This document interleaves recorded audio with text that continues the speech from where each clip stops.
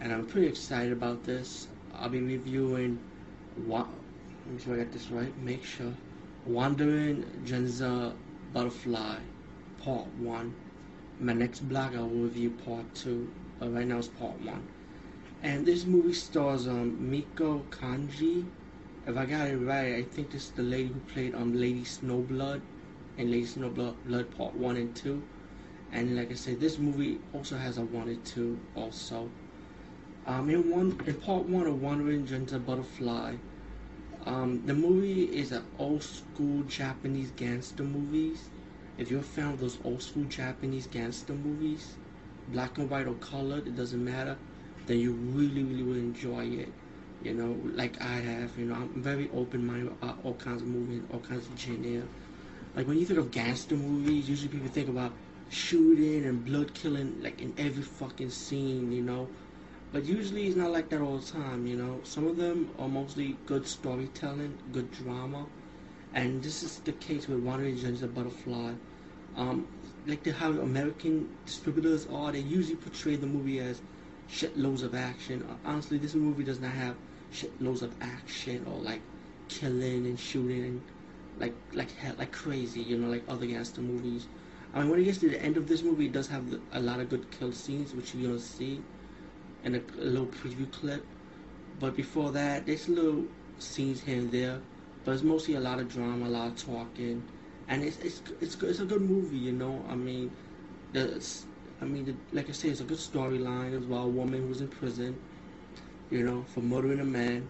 She was there for 3 years. She was released, and then she ended up working as a hostess for a club that I think her friend petitioned her for early release from prison, so she works in her club.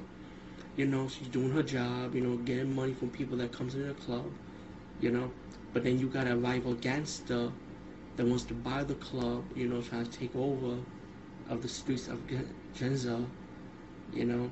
But when you be nice too long, you gotta be bad, and that's the way Miko comes in with her sword at the end of this movie. Is that, you know, your traditional Japanese gangster moment, killing everyone who ever messes with her and her friends or family, you know, whatever.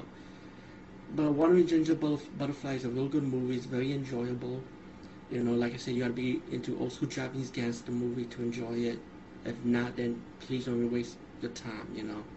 Because, you know, usually people, you got your haters out there that watch this movie expecting too much, but they realize it's not what they expected. So, like I said, you gotta be a fan of good old fashioned drama, man.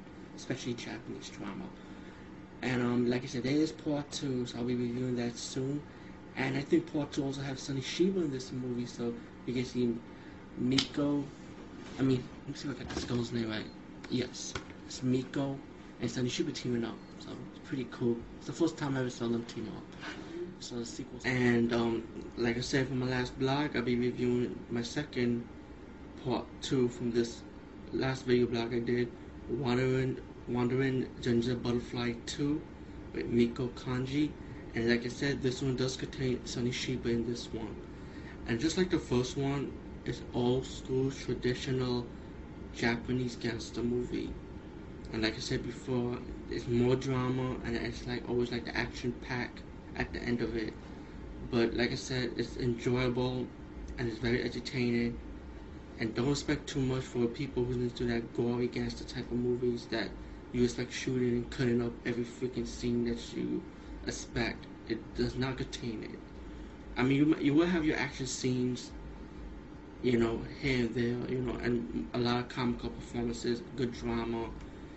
But like in any Japanese traditional gangster movies, when it gets to that ending part, get ready for a roller coaster ride.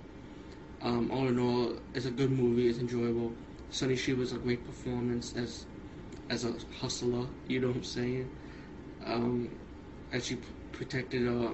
Well, this part is different than the last one, but the Miko character, she goes around looking for her father's killer, going to different Bond games to find who the killer is. Also, she also saved a barmaid also at the same time. Well, the Sonny Shiba character, like I said, he's a hustler. You know, he does a bar hostess type of thing. And he's like a pimp in a way, you know. Sonny Shiba being cool as always, you know, in his movies. But like I say, old school Japanese drama, gangster movie, good action at the end of it, and enjoyable performances. So if you're a fan of part one, definitely get part two. You will not be disappointed. It's really good. Peace, and hope you enjoy my video blog.